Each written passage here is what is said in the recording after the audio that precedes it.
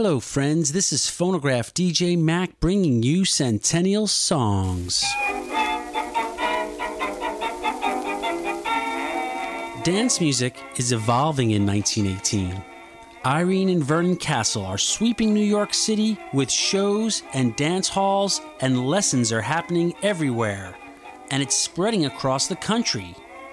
And the perception of dancing itself is changing.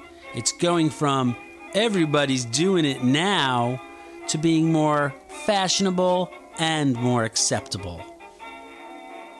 Joseph C. Smith was a band leader and violinist who started playing at the Plaza Hotel in New York City in 1914, one of many potential destinations for dancers.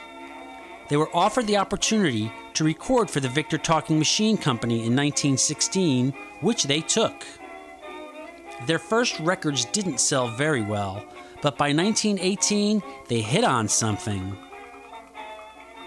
Prior to that point, most band records featured brass instruments for the lead. Smith made the melody lighter and airier, usually featuring piano and violin.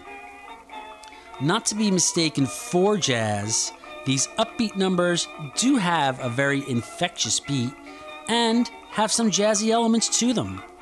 They represent a time where dance records are popular, and Smith was pushing that beat forward.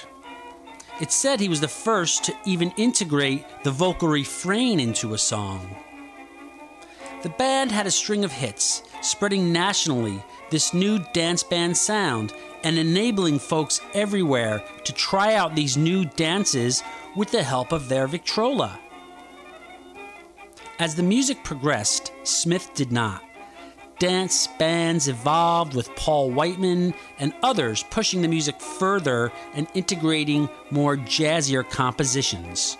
And Smith was all but done with his recording by the mid-20s. It's not until the end of World War I, which the anniversary of 100 years is coming soon, that the dance craze really takes off and really signals the beginning of the jazz age.